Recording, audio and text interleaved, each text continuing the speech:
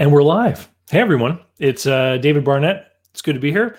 Today, I've got a special guest, author Jeff Morrill. And, before I introduce him, let me open the show. Welcome to Small Business and Deal Making. My name is David Barnett. We talk about buying, selling, financing, growing, and preparing to exit your small business here on the channel. And come here if you're looking for information, ideas, and thought-provoking opinions. Be sure to sign up for my email list and hit the like button, please, even if you're watching the replay. Everyone who hits the like button helps us tweak the YouTube algorithm so that the show gets out in front of new people. So without further ado, how are you doing tonight, Jeff? I'm doing real well. Thanks for having me on. I'm excited to spend some time with you. No problem. I'd like to let everyone know how I met you because you've got a talented publicist, because she emailed me and she said, hey, I'd like to send you a free book. If you'd like to read it, that's great. And that's basically all she said. And here is the book. It's called Profit Wise. And I accepted the free copy and I read it and I really liked it. And so that's why I decided to have Jeff on the show today. Before we get into the content of the book, though, I'd like to let everyone have a little bit of an opportunity to get to know who you are and your background. So why don't we start there? I've told everyone in the promo that you owned a car dealership. Why don't we back the dial a little bit further back into history and find out what led you up to wanting to get into that business? I was thinking when I was in school that I'd do something in public service. And when I graduated from college, the economy wasn't particularly favorable for finding a job.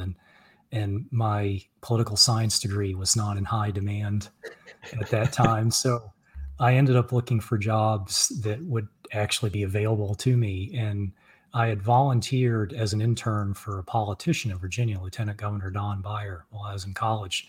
Got to know him as a fantastic guy. He's still in public service. He's a congressional representative now in the U.S. House in the 8th District of Virginia. In any case, he didn't have any jobs for me in his very small lieutenant governor staff, but he did own a Volvo dealership. And he needed a service advisor, that person that greets the customers and writes up the paperwork and dispatches the jobs to the technician. So that's how I got my start. It was completely unintentional. As it turned out, it was very serendipitous for me, though, because I really enjoyed it. And I like cars. I've always loved cars. I was the kid who used to set up matchboxes on my mom's linoleum kitchen floor and imagine that someday I would have a whole lot of cars. And sure enough, the day would come that happened. So it was completely accidental. But I think the point I want to make that might be useful to your audience, for those who aren't in business yet, is to make sure, particularly for younger people, that whatever you do professionally, it doesn't have to be what you grew up thinking you wanted to do, but it should be something that you like doing. Because if you like doing it, it won't feel so much like work. And then, like me, one day you'll wake up, and after 4 years of doing that, I had acquired enough understanding, just barely, enough of the skills required to run a dealership myself. And had I not really enjoyed it, I don't think I would have been able to absorb as much as I did if I was just phoning it in and punching a clock. So tell us about that. And so you realized after about 4 years of working at the Volvo dealership that you liked this business and you wanted to go and find a dealership of your own. How did you go about looking for one? So there was no internet back in 1998, but there was a publication called Automotive News. Still exists. Okay. You can look at it on the internet, or they actually still send print copies out. And there's a section in the back, it's just classified ads. Perhaps this is available in every industry, where if you want to sell a dealership, you can list your dealership for sale, just like you would list a boat or a home or whatever it is. And I just made a few calls every day. Most of them were not returned because the people selling their businesses, my brother and I went into business together. I was 26, he was 31. They were thinking, these guys, barely have a pot to piss in. They don't have any business buying my dealership, and I'm probably just going to waste a lot of time. But anyway, we found a couple of guys that were really desperate. They'd take anybody to sell their business to, because they had bought a Subaru dealership outside of Boston. And in April, lost $500,000 between April and August, and needed someone desperately to buy it. Not so much because the assets were particularly valuable, because they had signed a 3-year lease. Yeah. And so they had 20, whatever that is, however it is, it's I guess 2.5 years left roughly on the lease. And it was going to bankrupt them personally if they didn't find someone to take on the lease. So that's how we got into it. Yeah, so that's it. And so when you and your brother arrived, I would imagine there on day one, it's just the two of you. How did you go about, getting underway? Because eventually you grew it into quite a successful business. The neat thing I really only understood looking back on this, I'm reminded of something that a novelist named E.L. Doctorow said about starting a novel.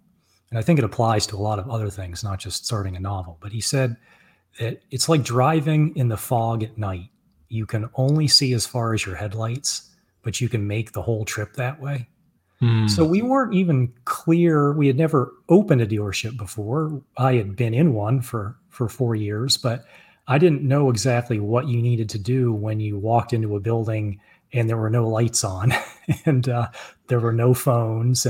But we just started making lists of everything. We knew we needed phones, so we had a small team of people that we gathered quickly, and one person started using a cell phone. We did have cell phones back then to try to get the phones working, and we got the power working, and you just keep chipping away at it. One of the mistakes I think that entrepreneurs make, and maybe to some extent even entrepreneurs who are undershooting their talents and abilities, is that they don't understand that it's really so much about putting one foot in front of the other. I've met a lot of people who want to be business owners, and I've asked them, well, what are you actually doing to move closer to that? Have you bought a book on it? Have you talked with someone who owns a business in that industry to learn about what it would take to start? Have you made a spreadsheet to get some idea of what the expenses are, the insurance, the labor costs, those kinds of things? And they haven't done anything. And I don't think it's really too much harder than just getting started and making one step and then another. Well, I'm glad you brought that up, because I've been involved in starting businesses, and I bought a couple over the course of my years. And in the business I run today, all of them have required me to do a lot of work and to actually get things done and be organized, etc. And so, I've run into this as well, where I've met people who I'll even take it a step further. They'll buy a bunch of books, or they'll get a bunch of resources on looking for a business or starting a business or how to buy a business. But the fundamental behaviors that are required to actually make progress on the path, like, getting your finances in order and saving money and figuring out, how to make yourself credit worthy and all this kind of thing. Those are the things that get delayed. And so let me ask you, when you guys first started, your brother, a small team, what were the work days like to get up enough steam to actually start selling some cars? Well, as I said before, the dealership that we had bought was losing about $100,000 a month. Yeah. So just to get to break even, we were going to have to radically shift whatever they were doing. And so one of the things we knew, we were going to have to reduce our personnel expense compared to what they were spending, which meant my brother and I were going to have to wear a lot of hats. So we were just prepared to work 7 days a week for as long as it took. And I think we worked 7 days a week. I don't want to exaggerate it, because entrepreneurs love to, talk about the early days. It was probably about 6 months. And then the next 10 years, it was 6 days a week for 10 years. That was the harder part. 7 days a week for a sprint. I mean, it got old. It was like Groundhog Day every day. It's like you knew exactly what you're going to be doing. You're going to be waking up in the dark to an alarm clock that rouses you from sleep and going in. But I think that's one of the things that I encourage people that are interested in business, that they're prepared to think about if that really makes sense for them, depending on their life stage. I don't know if I had kids that would have been a very responsible decision on my part. It was what was necessary given the business we bought. This wasn't a side hustle. This wasn't something that we were just going to kind of ease ourselves into over time. We had to jump in with both feet, because it was a major business, and we had to borrow a few $100,000 for working capital and then several million more for the cars. So we were perilously leveraged. This wasn't something that we were going to do on the weekends, and I think that's just something that we were prepared to do. And I've seen businesses fail with people who want the lifestyle, the lifestyle of a mature business, but they want it too early. Mm. Yeah. I hear what you're saying. In a car dealership, there's a mix between selling cars, both new and used, and the service work. Can you give us an idea of just how much work had to get done every month before you even got to that point where you started to make some money? Just so people have an idea of just how far behind you start when you're in a business that has a significant overhead component to it.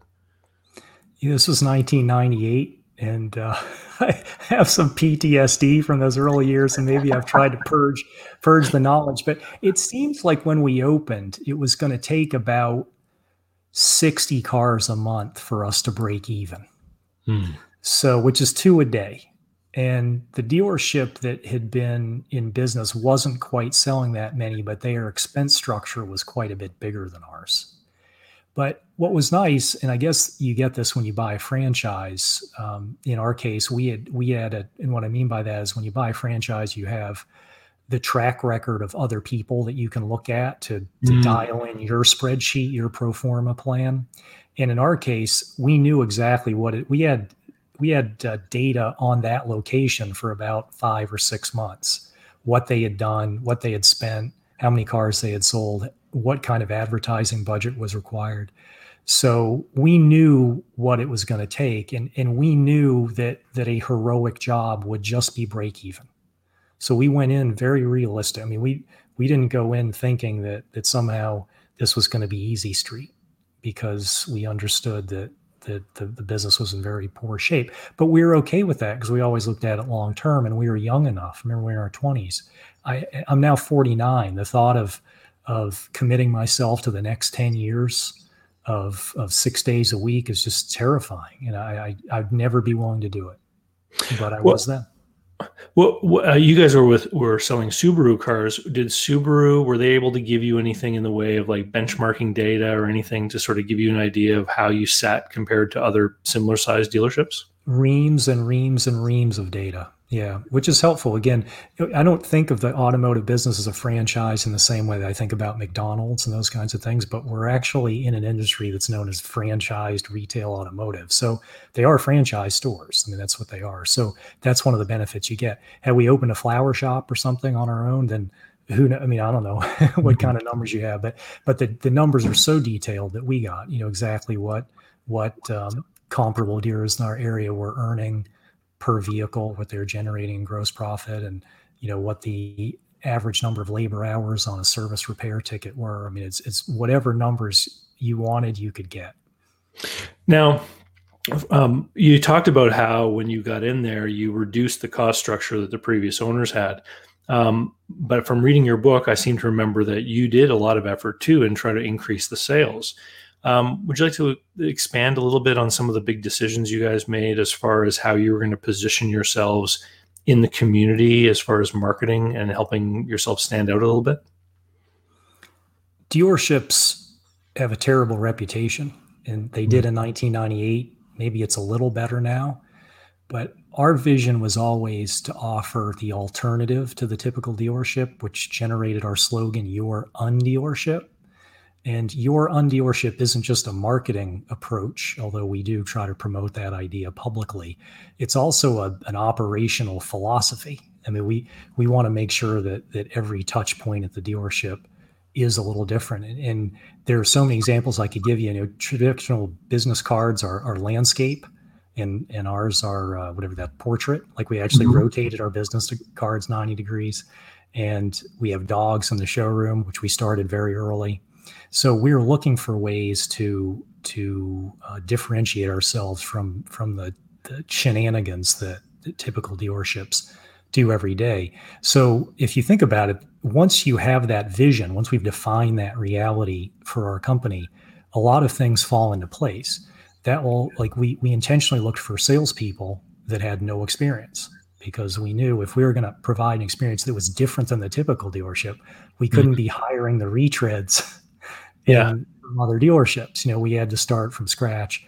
with motivated, intelligent, hardworking people who kind of saw the wisdom of our approach, and then give them the skills to ask the right questions and help customers along the way to buy cars. Even today, I can tell you that here where I live, there are probably 3 or 4 car dealerships, and if somebody opens the door to someone in the room to start complaining about one of those 3 or 4, they'll go on and on and on and on. It's like some of the things you talk about, I think, still exist. I remember I once bought a car, and part of the deal that I had worked out with the salesperson was that I was going to get 4 new winter snow tires thrown into the package. And when I went to pick up the car, the salesman wasn't there, the snow tires weren't there, and it was missing from the contract. And the business manager was saying, well, you just sign it, we'll take care of it Monday. And I looked at him and I said, I'm not new.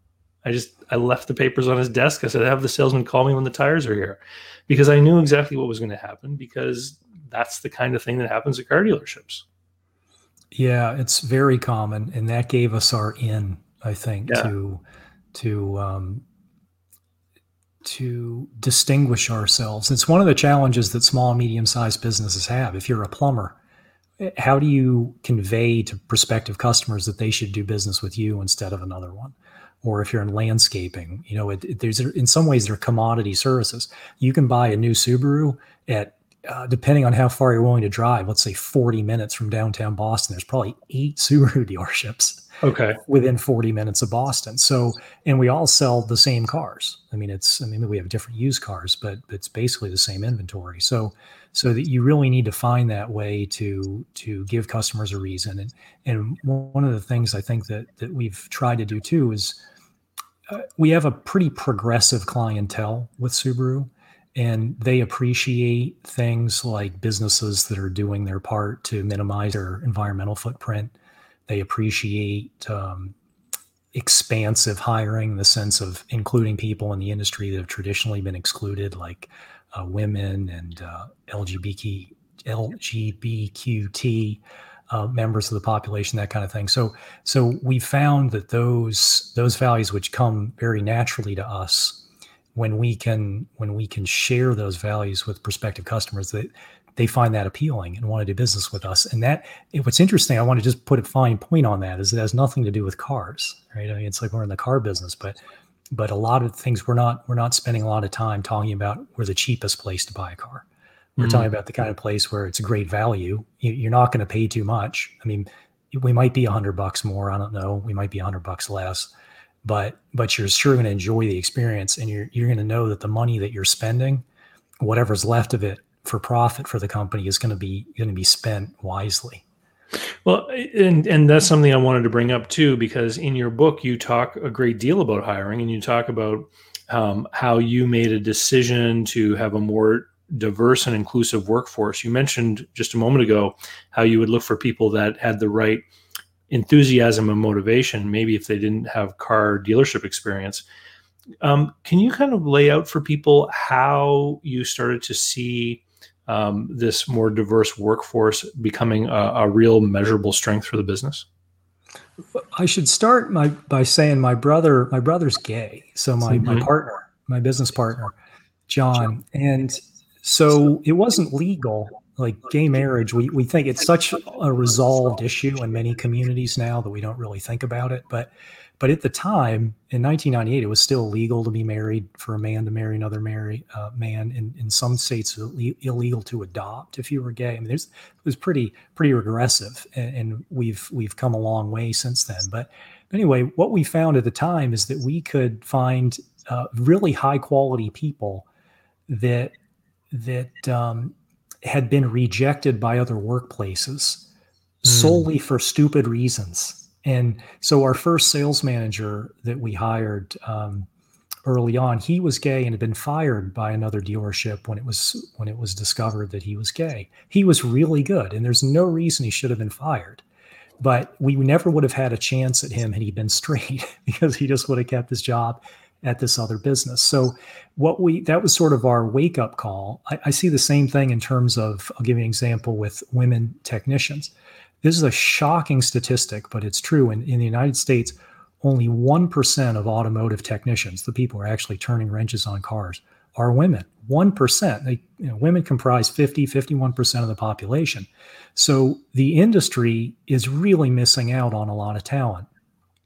And what we found is that we weren't going to hire women and tap into that talent pool if we required a lot of experience, because there aren't enough people already doing it.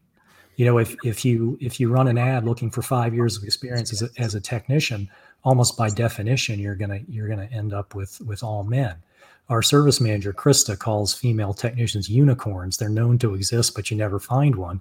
So we had to make our own, and so that's one of the ways we did that is we created an apprentice program, because the vocational schools aren't turning out enough people to be technicians, and it was a way for us to break through that limitation that there weren't already a lot of people doing it. And so, there's no reason that many other businesses can't do that same thing. Whether it's plumbing or landscaping, I mean, you can train people to do these things. Well, it's interesting because I had a conversation about this last week with someone who was complaining that they were having a hard time finding qualified people in their industry. And that was one of my suggestions. I said, well, what does training look like? And can you maybe sponsor someone to go through training, or maybe loan them money to go through training that could be, worked off over the course of time as they worked for you? That would create a relationship where, they might be stickier, they'd be less likely to leave. It kind of reminds me of the military, with their programs where they'll educate people, but you got to stay in for a few years. Is that the kind of thing that you're talking about with the technicians? Yes, exactly. And I love the example it used with the military, because I think about how the U.S. Navy spends many years training the fighter pilots who fly the FA-18s off the decks of those aircraft carriers out in the ocean. But the people who actually launch them with the steam catapults and the people who load the explosive ordnance onto the wings of those aircraft before they get flung into the great blue yonder, the U.S. Navy qualifies many of those positions in less than a year. And I think it's just a really good example of how an institution that has good systems can find capable people and impart skills to perform very hazardous and responsible positions in a relatively short amount of time. And that's the philosophy that we go by. It's a long-term play. I mean, it's not like you bring an apprentice technician on and within 6 months they're pulling engines out of cars. I mean, we've been doing this since 2016 is when we started it. We have people that just started with us. They're just getting now, those people that just began with us now, almost 5 years later, to master status. I mean, it's a long-term play. And I think a lot of companies are just not willing to invest in the training resources, or they're afraid that people will leave. And they do. I mean, we haven't kept all those technicians, but our assumption is that if we give them if we believe in them, and we give them the skills, that there will be some loyalty there, and we don't need to keep all of them for the program to work.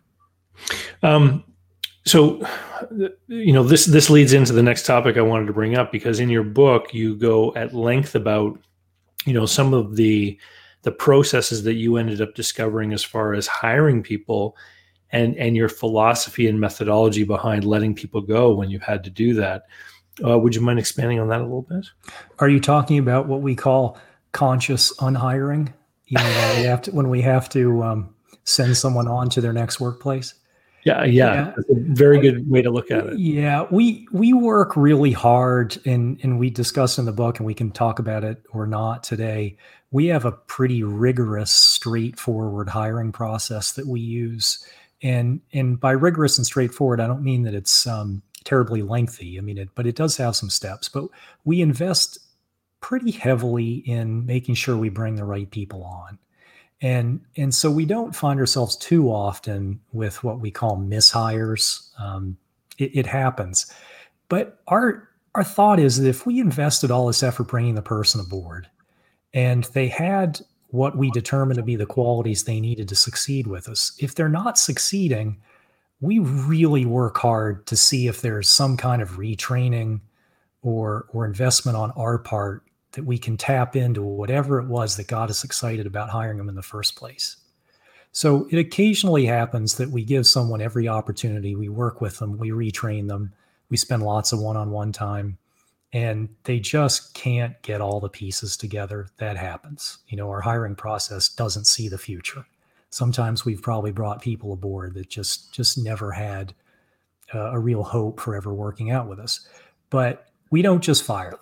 If you lose your job at Plant Subaru at or any one of our other companies, it's not because we didn't give you every opportunity to succeed, and it's not because we didn't take our responsibilities to you seriously. I'll remind everyone who's watching, please help me out. Give me a like with the thumbs up button. It really does help with the YouTube algorithm. All right. So we're talking about team here. And what I'd like to draw everyone's attention to, Jeff, is that you and your brother bought this business. You are co-owner with him. We don't have to get into the details of your ownership structure or anything like that. But at a certain point, you decided that you didn't want to go to work there anymore. And so you are still part owner of the business, but you don't work there anymore. And I talk a lot in many of my videos about how people are wearing different hats, and we sometimes have to stop and think about which hat we're wearing at different points when we're making decisions. So your situation sort of highlights the fact that people have an ownership hat on or an investor hat. You had a hat on doing the management role that you were doing when you were there every day. When you started off, you probably had the salesperson hat and, snow brush off the car person hat and every other kind of job that you can think of at the dealership. And so tell us a little bit about, at some point you probably had to make the decision to start to make sure that you were building a robust organization, that you were creating those job descriptions and org charts and making sure that people knew what their responsibilities were so that you could withdraw from all those different categories that you were in. Can you tell us a little bit about when you started to realize that this was important and how you chose to prioritize it? Because one of the things I hear very often from business owners is they don't feel they have the time to do that kind of work, which of course is an investment that begets more time down the road. Yeah, I mean, it's that expression about how you're so busy fighting alligators that you don't have time to drain the swamp. And I guess the point is that you just have to figure out a way while you're fighting all the alligators to spend a little bit of time every day draining the swamp. And ultimately, as an entrepreneur, your job it's much less about the cars that you sell or the grass that gets cut in the case of a landscaper, or use the plumbing example, the pipes that get replaced or fixed or whatever it is. You're a systems builder. I mean, it sounds so boring and prosaic and like tedious, because many of us get into business because we really like what we do. I know tree cutters that just love to cut trees, or plumbers that love to go out on jobs. And quite frankly, I used to love working with customers to sell cars. I just thought it was fun talking with them. And it was a chance for me to get to know. I just have an inherent curiosity about people. And it was a chance for me in the context of talking about a car just to get to know what made people tick. And I found that really interesting. But I couldn't spend too much time doing that, because to do so would have been neglecting the projects that were much more important to the business and all the people that depended on me making good decisions, like all the people working there. So fortunately, early on, I realized I wasn't going to be able to work the way I was working forever. I mean, I kind of figured that out quickly. And I understood that I needed to find a person or a small group of people within the company that I could grow over time, not instantly. Because remember, imagine I'm in my early 30s. I don't need to be retired in my 30s. But I'm just thinking, all right, there may be a time when I'm not going to be wanting to work this hard. So my brother and I identified a few people, and not all of them are still with us, but there are a few that turned out really well, that we invested a lot of energy in terms of making sure that they were included in important decision making that we did, that they were introduced to important vendors. In the case of like our Subaru dealership or our Jeep dealership, that they met the executives from those companies when there were meetings and those kinds of things. So over time, we invested, and I think it's really important. I want to put a real underscore on this, or a bold print, that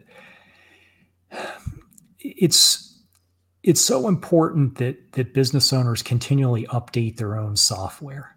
You're right. When we first opened, I had to wear every hat because we couldn't afford, like we even emptied our own trash cans because we didn't want to spend the $1,500 a month or whatever it was for a custodian. Like we we just knew we had to do it all. But the mistake would be to not adapt to the changing circumstances as the business grows. And that's what happened to me. Eventually, I burnt out. And what triggered that decision that you referenced earlier, the reason why now I'm 500 or 600 miles away from Boston, I live in Charlottesville, Virginia, is I just couldn't go in anymore. I truly burnt out in classic entrepreneur fashion. And my brother and I worked out an arrangement where he was happy to keep me involved. And that just made much more sense than the alternatives. It's great because I'm glad that you're sharing this, because when I talk about the big reasons why small businesses go up for sale, the most common reason I ran into when I had my business brokerage office open was people would come in and it was the burnout and fatigue and boredom. I kind of lumped those together, where they didn't want to go in anymore because it wasn't fun. And sometimes people would try to put on a brave face with me or get excited about me getting me excited to go find a buyer. And I always came back to this one question that would help them know that I understood what was going on. I would simply ask, if your cell phone were to ring right now, who would you be more afraid of, a customer or your employee? And they would just, realize immediately that I was seeing right through what they were trying to talk about. And I've seen so many people get to that point. And the fact that you had built some degree of systems and organization in your business gave you this option, which a lot of entrepreneurs never get, which is simply to remove yourself from day to day, leave the job of working in the business, but you still have that ownership interest, and you probably talk with your brother about board level type things and decision making from time to time, I would imagine. Yeah. And I'm still, involved sort of at the level that I feel comfortable with, which I like. Because what you described over that burnout, I describe burnout, I define it as when the job that you have is no longer putting the energy back in your tank, such that it's taking more energy out of you than it's putting back in. And that's what happened to me. And so what I enjoy about my situation now is that I can lean in when I'm more interested in a particular project, and I can lean back out when I'm not. Like, one of the things that really wore me out was just the general human relations dimensions. I don't want to say that I didn't like supervising people and being part of the dealership family, because I would say that it's my number one professional achievement in terms of the one I'm most proud of, was gathering this team together. But oh my gosh, is there a lot of heartbreak and difficulty. We have over 100 people now among our businesses, and it can be really tough. And so I have a person who's really good at that kind of thing now, and better. I mean, not only is it not me and relieving me of it, but he's just so much more patient and understanding and compassionate. I was so grumpy and worn out that I couldn't give people the love that they needed. I see some people putting some questions in the chat, which is great. Jeff and I are going to get to those in just a couple of minutes. Jeff, the book, Profit Wise, you want to give us a little bit of the reason why you made the decision to go ahead and write this book? I think what we're talking about in the book is really, it's an unconventional thought. I think most people think about business that you have to be like really ruthless to earn a good living. And my point is that there might be, I don't know about being ruthless, because I'm just not. I don't know whether that's a good way to do business or not. But I do know from 21 years now of experience that being not ruthless can be very profitable as long as you make good decisions. And the thesis of the book is that if you're wise about the investments you make in all of the stakeholders that depend on your business, which include your team, it includes your customers, it includes members of the community, it involves the earth in terms of your responsibilities to make sure that you're not polluting and those kinds of things. By taking care of all those stakeholders, you can build a stronger business that benefits the stockholders. So we very rarely have decisions that we have to make at the company between doing the right thing and making a profit. They just go together.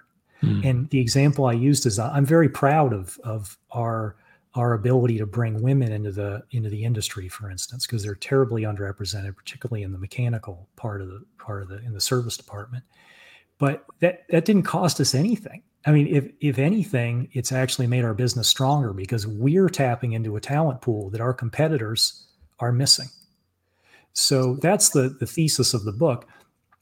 I didn't think that would make a very interesting book to hammer that point home beyond one chapter. So I got one chapter on that. The rest of the book is how you do it. It's how you implement it in terms of hiring and those kinds of things. I think it's a great message. And I'll echo your statement. I know some ruthless business people, and I was actually chatting with someone around Christmas time, a lawyer here in town. And he was talking about putting together a contract. Someone was going to be doing business with one of these characters. And the first words out of my mouth were, really, does he know about that guy? And the lawyer said, oh, yeah, that's why it's a 120-page contract instead of a 30-page contract. Mm-hmm.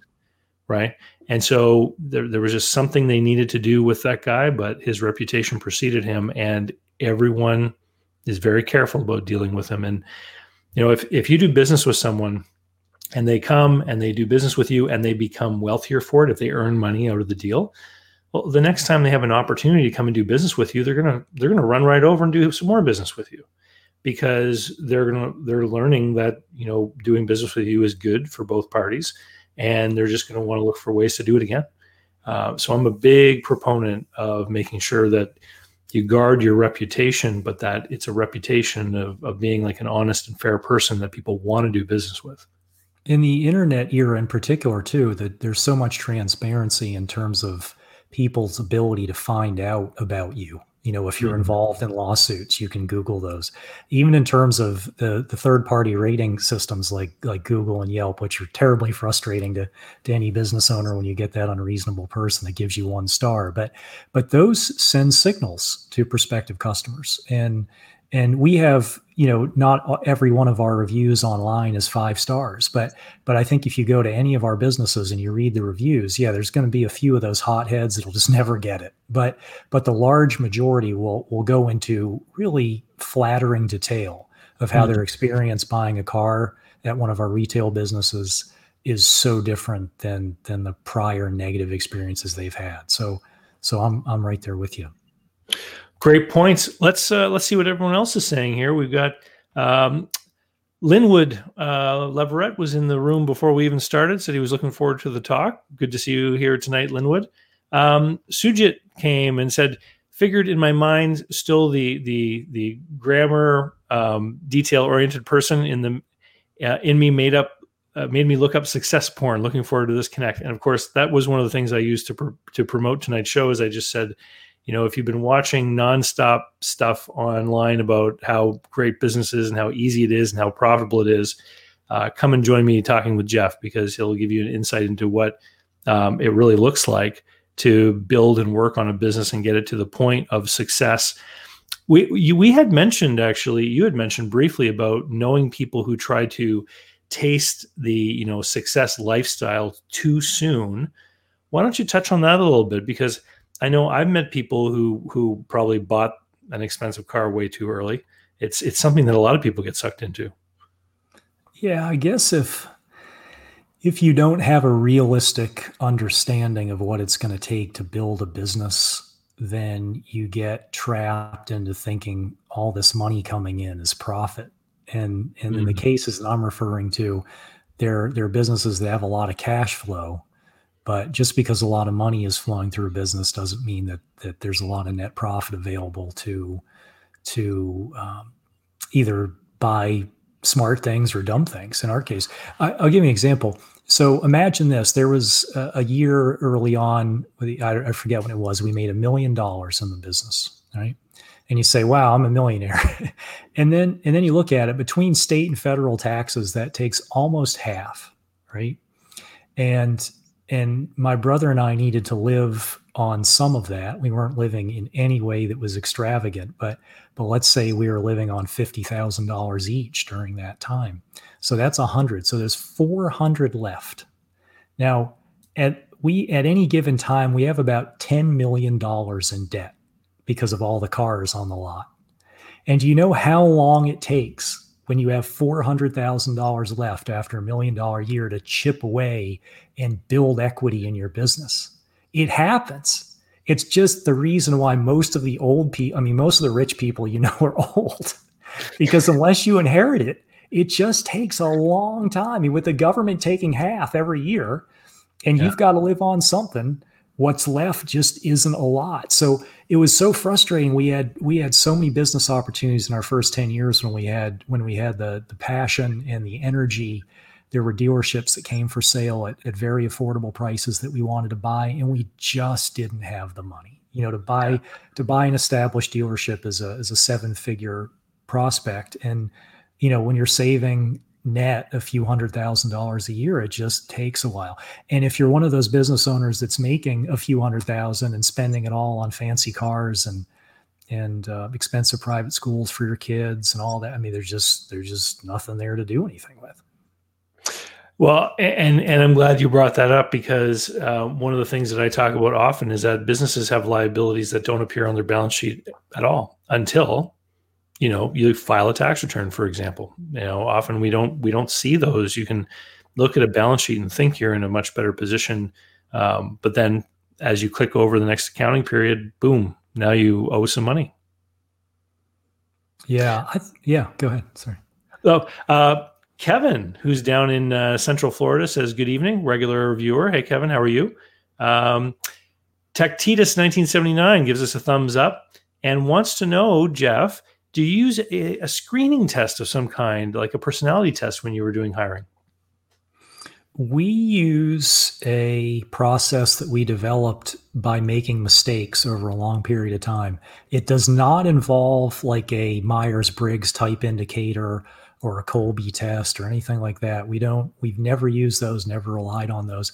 I wouldn't discourage anyone from doing it. It's just something that we didn't think was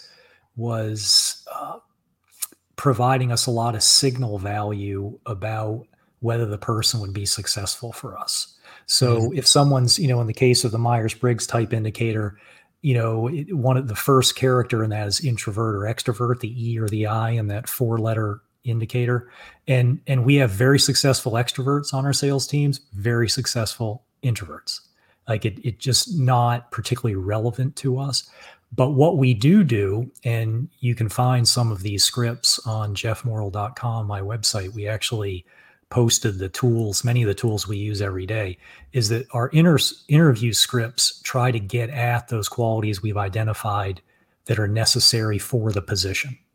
So I'll give you an example. In the case of being a salesperson, we're less likely to look for something like being a smooth talker. In fact, that kind of turns us off. We'd prefer a smooth listener. We're looking for qualities like conscientiousness. Are you able to return a customer's phone call? Because you'd be amazed at, in the case of salespeople, how many very personable, hardworking, motivated, likable people just cannot get organized enough to do the job. So we have questions to try to surface those qualities in people during the 3-interview process that we use. Oh, that's great. That's great points. We also got another comment, laugh out loud, gross versus net. Yep. That's true. That's what Jeff was talking about. Phantom income. And Paul gives us an amen, likes the message that you're sharing. We got a question here from David. You had to turn around an existing company performance and culture. Any thoughts on starting a company and laying the foundation for setting up the culture you want?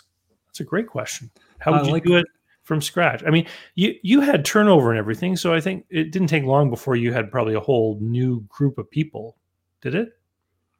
Yeah, we selectively hired a few of the people that were on the former dealership that weren't part of the collapse.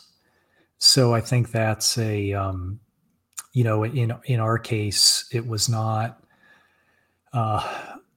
it wasn't, we were starting from scratch. And I think that the beauty of starting from scratch is that you can define reality your way. And that term defining reality is something I talk about in the book. It's a term that I obtained from Max Dupree, the former Herman Miller CEO, who talked about how important it was for a leader of a company to establish what the ground rules for life are. What I mean by it, who are the people who are going to be, who are the kind of people we're going to hire? What are our values as a company? What are the things we're willing to do? What are the things we're not willing to do? Questions like those are so important for a new business to work through and understand. Once you understand that, everything kind of falls into place. And I'll give you an example of that in the case of hiring. I mentioned earlier that we were very open to including talented people who had not had a lot of opportunities in the automotive industry. That was something we wanted to do, and that was informed by my brother's experience as a gay man and facing that kind of discrimination. So once you understand that that's going to be part of your company DNA, then that makes it a lot easier to write a recruiting ad, because the recruiting ad, and we have examples. You can visit planetsubaru.com if you want to see ones we're running now, or I have examples at my website too, where it's an advertisement where we try to reach out to the kind of people we want to hire and communicate directly with them about the values that we want them to have. And that's a lot easier when you've done the thinking ahead of time. I think a lot of companies, they just open up. It's like, we're going to be a plumbing company, but they haven't done the deeper thinking. And it's not a huge project, but the deeper thinking about what's this business going to do beyond just padding my personal bottom line. What are the values that we want to see in society? How are we going to differentiate ourselves from all the other companies out there? That kind of thing.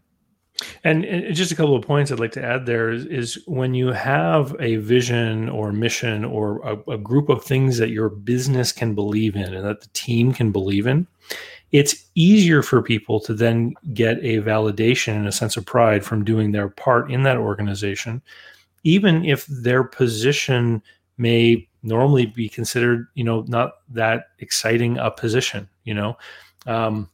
There's the famous story about the janitors in the hospitals, the ones who think that they're just custodians, have a hard time at work every day. The ones who realize they're fighting infection by making sure everything's sanitized, they have an easier time having a great deal of pride in what it is that they're doing every day. I know I've been through a major company culture shift. When one of my first careers out of university was with the Yellow Pages. And when I joined, it was run by advertising people. And we had a firm rate card. And every ad was sold based on the value that it would provide in bringing customers in. And some of our leadership and sales trainers would say, we don't sell an ad for a year, we sell an ad for a decade. It's the value has to be there. The customer has to understand why they're buying it. And it has to be the right program that isn't going to make their phone ring too much if they're too small a business, they can't handle it, or not deliver enough business for them. And so I learned about those values and the reasons why we did what we did and about how we were helping business grow. And then we were bought out by a private equity firm. And all of a sudden it became about next quarter. And they introduced a bunch of discounts and promotions, and they wanted us to say, hey, why don't you try color this year? We'll give you a discount if you add color. And what would happen is the whole organization became very short-term thinking, very transactional. And of course, a lot of those people who added color just to give it a try when they were asked to pay full price didn't want to pay full price because the foundation of understanding what they were buying wasn't there.